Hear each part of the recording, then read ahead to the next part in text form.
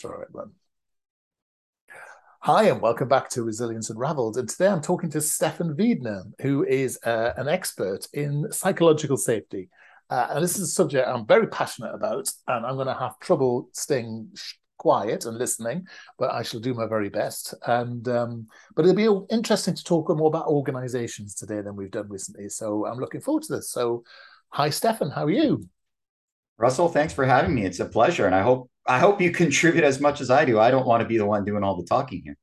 I think we both know that there's every likelihood of something happening. So, and tell me, where are you in the world? So I'm located in the Okanagan Valley, which is about 300 kilometers east of Vancouver, Canada. So yay, Canada! Woo! All right, steady. And you were telling me actually before we started, and I didn't know this at all, that your Canada's famous for being cold, but you've got vineyards and all sorts of things going on your place, haven't you? That's right. I have the good fortune of living in a plateau between two mountains. There's the coastal mountains on the coast, which are west of us, and then east of us are the Rocky Mountains. And so this hot air shoots up from California and Mexico and Arizona, and so we have plenty of hot weather in the summers, upwards of 40 degrees Celsius. And in Wow. fact, last year with the heat dome that we experienced here, I know you've had different Yeah. timings of your heat domes. We had a heat dome here where about 100 kilometers away, it reached 47 degrees Wow. Celsius. Wow.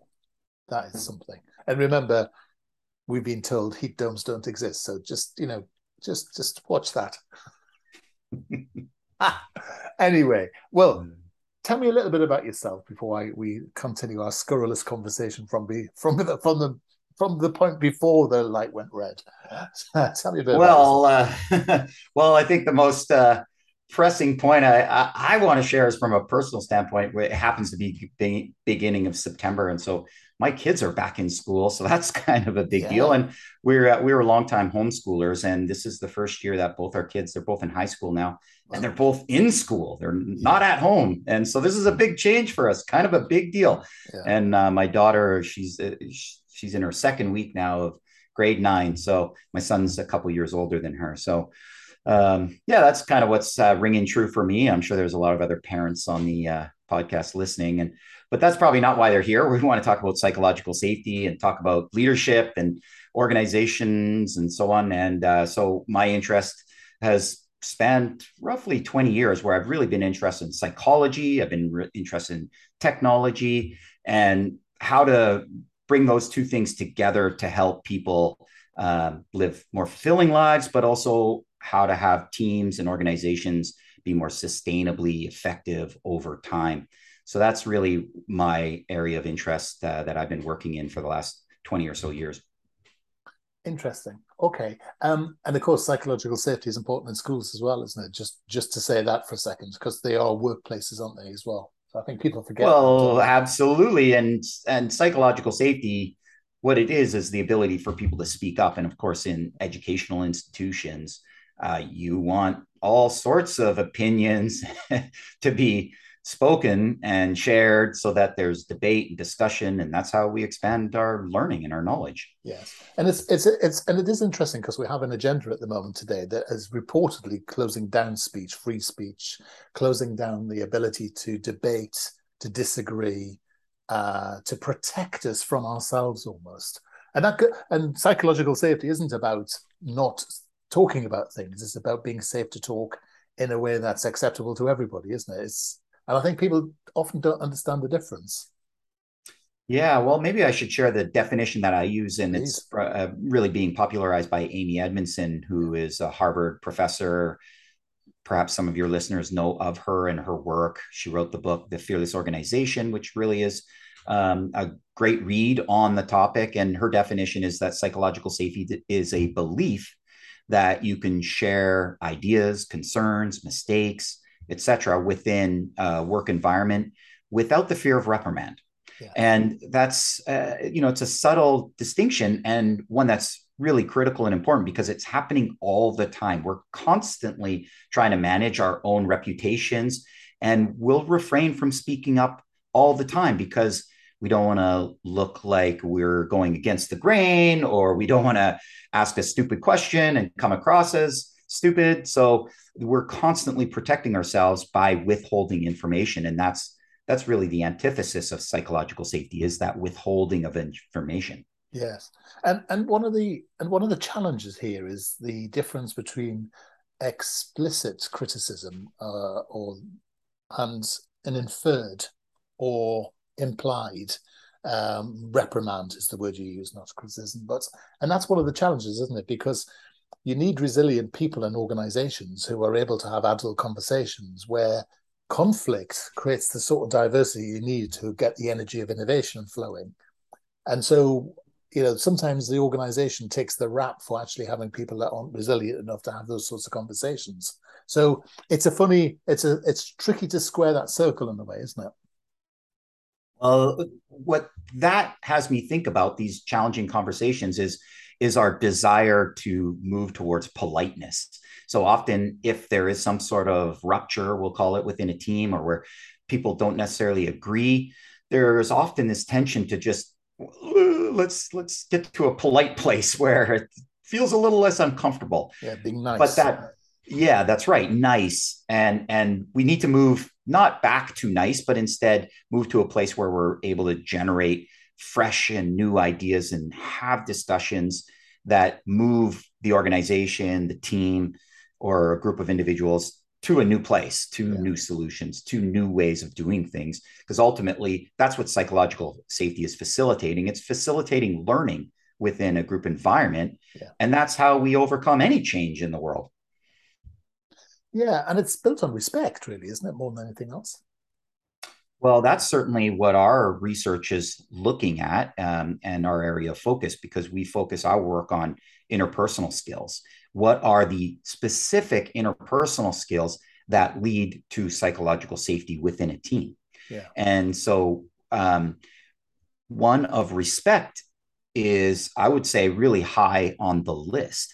And maybe even before respect, but it's perhaps a close cousin, is empathy and the desire or willingness, I would say, to put yourself in another person's shoes, right? You need to start there, to want to consider how other people are looking at the world and bring a certain level of curiosity. So especially for a leader or manager, to want to do that is also a demonstration of respect. Don't you think, Russell? I do. Yeah, I do. And I think respect is something we've forgotten how to do, because I think we focus so much on self-care, self-respect, self-organization, self-awareness, all those sorts of words. We've forgotten that ability that respect is earned, but respect can be earned, as it were. Mm-hmm. And I just wonder if we've got such a me-centric culture these days that actually we've forgotten how to collaborate well. That's a good question. I mentioned at the beginning, I have a couple teenagers at home, and of course, they're on their devices all the time. And I wonder if that constant push for connection online with your friends is a totally different form of communication that perhaps you and I grew up with pre iPhone days. And I don't know how it's going to result. I don't know what immediate impact it's having on individuals, but I suspect there's a little bit of a layer of sort of false connection and a me centric. Like, we're always wanting, what's in this for me? What's in this for me? Yeah. That dopamine hit, I guess, of connecting with people and just getting these little messages, but they're not necessarily really all that meaningful. And so I wonder if a lot of relationships are really rather tenuous. They're not built on a really solid foundation of respect or care. Maybe, and I buy that, and I think I've got a vested interest in agreeing with you. But maybe the thing that we're both missing is that relationships are now new and they are virtual, and they're not built on respect. They're actually built on transactions, and they're built on sharing a mutual dopamine hit. In this, I always talk to people about the effect of working on Zoom, and actually online dating is incredibly successful because it's online and you're much closer. I mean, if we were in the room together at the moment when our faces were this large, observing our micro expressions, and we were 3 inches away from each other in real life, And I just wonder if there's a new form of communication where we have to challenge ourselves. Certainly for me, as older person, that actually it's entirely possible that these new relationships are just new relationships. I mean, when I was a kid, it was rare to use a phone. I mean, we weren't banging two tins together or a couple of rocks or sending smoke signals or anything. But you know what I mean? The idea that we used to spend hours when we got a phone call, hours talking on the phone. And that became a new way of having conversations, a new sort of approach. And I just wonder if today's is just a channel. And I think the impact for business is quite challenging then, because we've got many generations in an organization whose definition of respect is actually very, very different. Because transactional respect in a gaming environment is very different from the sort of respect that we have at a sort of empathic level. Yeah, I think you bring up lots of great discussion points, Russell. And what I see is that we obviously have to embrace technology, right? Even if there are flaws to it, it's not going anywhere. So we need to just embrace it, use it, welcome it.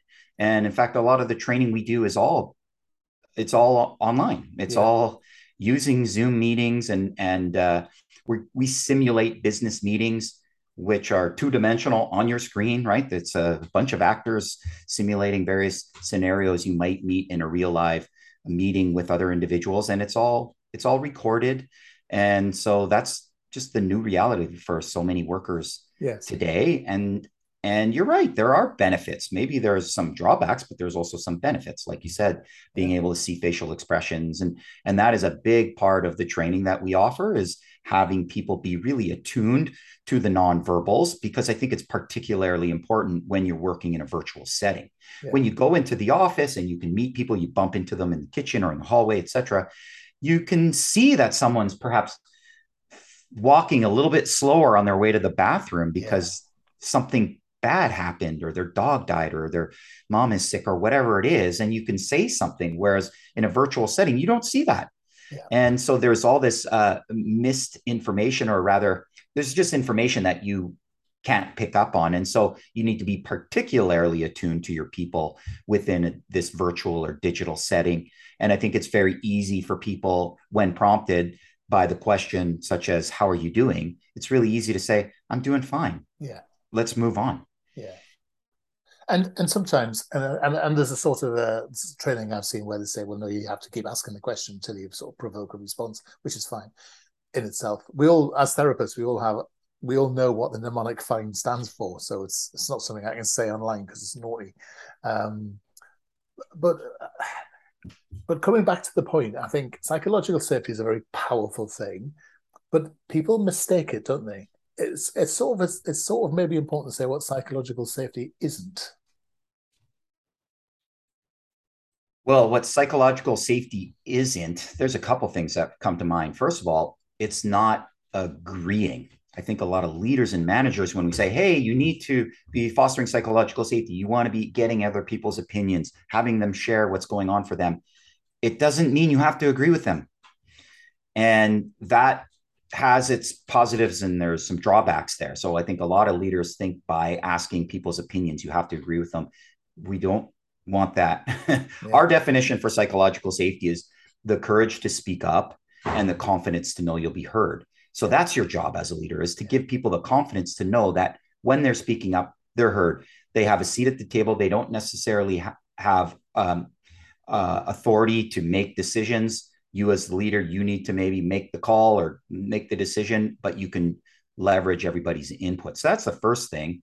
And what psychological safety is not is also what I think sometimes people think of psychological safety. They think it's singing songs and singing Kumbaya around the campfire kind of thing. And when you think about high performance teams, there is pressure.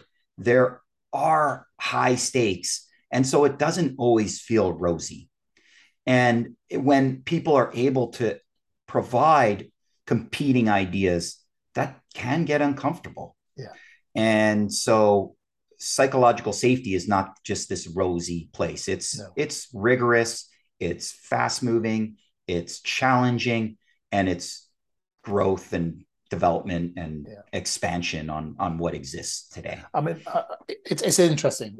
Two themes spring to mind for me. One, which is I remember talking to a sales director, colleague of mine, well, not colleague, was a client of mine, who described to me the perfect team that he had worked in. And he talked about this bunch of, it was all men, rambunctious men, you know, they used to go out, work hard, party together, they used to play together, used to have ideas, used to have fights, disagreements, sometimes physical fights, you know, sometimes all sorts of fights. But everybody had a voice in that team. Everybody contributed to that team. It was of its time. So, you know, and I said, that sounds like you had sort of psychological safety going on. Oh, God, don't hit me with those terms. But actually, by every stretch of the imagination, it really was. And I think somehow the term itself is not useful, isn't it? Because sometimes it just sounds a bit like, yes, come by your example. So I think for me, it's all about an adult culture. It's all about treating people as adults, being expected to be treated as an adult, which means that you can say what needs to be said because no one's treating you like a child and patronizing you or over-parented you and telling you off for ideas. So for me, it's we start, or I start, you know, establishing this sort of adult contract between people. So I'm always interested in your first, I'm interested in your starting position when you start this sort of work. Where do you begin? Well, I just want to add on to that point about how you treat one another, which is very interesting in that um, in order to really be able to speak up your mind, you need to be able to have that courage to speak up. And I'm a Canadian. And I think we're globally perhaps sometimes criticized for being apologetic. And so to be disagreeable, so to give someone critical feedback can be very challenging for, I know, for myself. And Yeah. I think many other leaders out there who tend to be a little bit higher on the agreeable scale. But you're not giving critical feedback. You're giving feedback. It's up to that person to decide if it's critical or not. Good point. My point is, what it takes to have the words come out might feel challenging, right? I want to say something. It feels really disagreeable to say this thing. And so that I think we have to flip that script. And it's not about being disagreeable, it's actually being respectful Yes, to be able exactly. to say, hey, you know what, Jim? Yeah. You did a great job. And it's not good enough in this one specific way. And I think if you could improve in this area, the outcomes would be much better. Yes. That's respectful. It's saying it's giving that person the opportunity to improve, to hear that feedback and be able to action it. Yeah, you see, and there's a lot of myths about this. I mean, I work internationally, and one of the people talk about Japan. You can't ever talk about Japan and such like because of status, but actually, the feedback in Japan is absolutely bush in your face. And because the shame that comes from not hearing what needs to be done is so great that you actually need to hear it. So it is interesting when we talk about the different cultures in this. It's always the same thing. It's always the same idea that we need to have that respect get people to treat them like adults. Because why wouldn't you? Because by saying I'm not going to give you feedback, it's actually treating you like a child. And True. I say this all the time, because I work in psychotherapy now as well. I see managers and leaders in business treating like staff like children, and you hear them talking about their kids and they treat their kids like adults. And there's this strange mismatch between these two areas. So I just wonder if that's something you've come across, or you have a different approach. Oh, absolutely. We've come across that, leaders who feel like they are babysitting kids at work. They Yeah, feel like that's their job. yeah. And I don't know how And healthy that perspective is. well, it's usually because, of course, you get kids at work, when you're treating them in a certain way, don't you? So, leaders very rarely realize the correlation between the way that team performs on or it acts is a direct correlation with the leader's actions. Well, and that's precisely what we're trying to uncover. We're starting a research project this month where we're looking at the interpersonal skills of leaders and psychological safety. The hypothesis being that those leaders who naturally possess these interpersonal skills will foster psychological safety, will Yeah, foster an environment where people can be more adult like, if you will, contributing, communicating in a way that moves the organization forward. We call them management facilitative interpersonal skills, because these managers and leaders are facilitating outcomes within the team. And so those are the interpersonal skills that we're specifically looking at. And that's where we start all of our training. That was the question you asked earlier. Where do we start? Where we start is by assessing leaders and managers in their interpersonal skills. Then throughout the training, we can improve those skills because we can identify them and we make them more tangible. Often interpersonal skills are broadly described as soft skills. I think that's a misnomer because they can be identified. They're a lot more hard than one might first think. And if they can be identified and if they can be assessed, then they can be improved and measured. Exactly. And we can improve and measure those through the principles of deliberate practice. What we find so often when it comes to leadership, and you've probably come across this as well, Russell, and maybe not even just in leadership, we also see it in the psychotherapy and counseling fields, is that individuals think that, oh, well, I can get better as a leader by reading books and watching some YouTube videos or TED Talks or something like that. And if I said the same thing, hey, if you want to learn how to play the piano, just read a book or watch YouTube. There's some fascinating players out there. Well, we all know fundamentally that that's not going to lead to better piano playing. I'm not saying you shouldn't do those things, but there's an active ingredient missing, which is spending time on the keyboard, and specifically in a specific way you want to spend that time. And so we're applying those same principles that are very commonplace in sports and in music, etc., in the field of leadership skills. Yeah. And people, I'm just so, I'm agreeing too much with you now, so we're going to have to move on to that. Tell me your website. How can people get hold of you? Because it's a great website. So tell me how people can read it. Yeah, the website is zarango.com, zarango.com.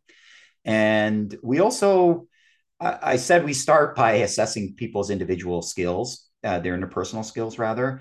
The other thing we often do when an organization comes to us and they have a team that wants to improve, then we measure their psychological safety. That's the first thing. That's very easy to do.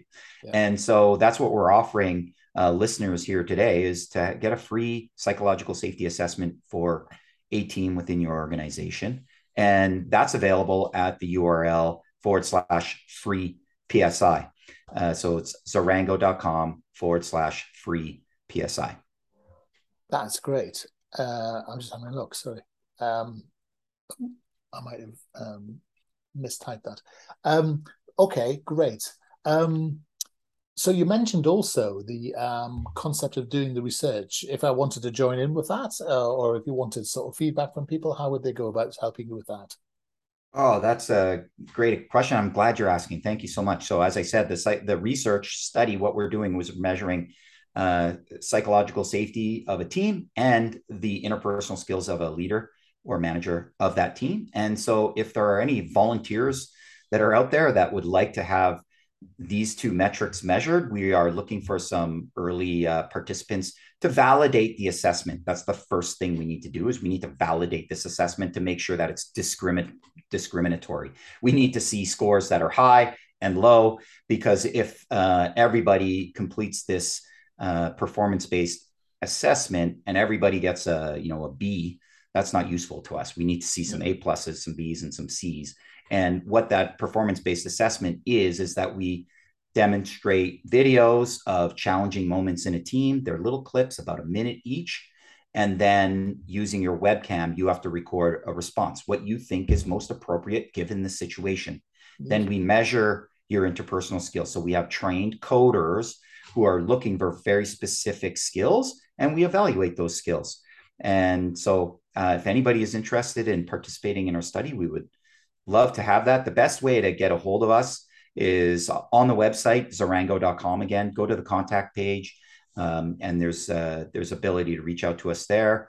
Also on my LinkedIn profile, I'd be happy to connect with people on LinkedIn. I know probably a lot of your listeners are active on LinkedIn, and so perhaps on the notes for this podcast, you can provide a URL for people, Russell. Absolutely. But It, can they contact you directly on LinkedIn under your own name, yeah, Stefan that's Weaver? right.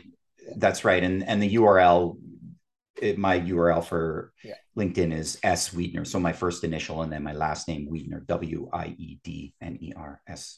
Wiedner, brilliant. Wiedner. Well, the trouble is, you and I are both passionate advocates of psychological safety, and I think the one message I really want to punch across is this idea that it's not soft, fluffy, nice to haves. This is about, as you said, high performing teams. This is about the sharp edge of practice that generates performance. So that's what I'm taking from this. Is there anything in particular that you want to ram home? That's pretty good. I think when teams are experiencing high psychological safety, it's a little bit like gripping the wheel around on a on a speeding car down the road, and you're hitting those corners at high speeds, and so there's probably going to feel that energy, that adrenaline, and it's not always kumbaya.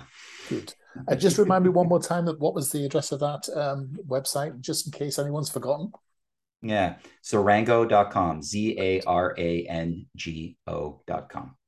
Brilliant. Well, it's been a joy to talk to you today. And, as someone who doesn't work just in psychological safety, you're obviously someone that clearly knows your onions. So it's been a joy to talk to you. And I've learned stacks as well. So thank you so much for spending time with us today. Thank you for having me. It was a pleasure. Brilliant. You take care.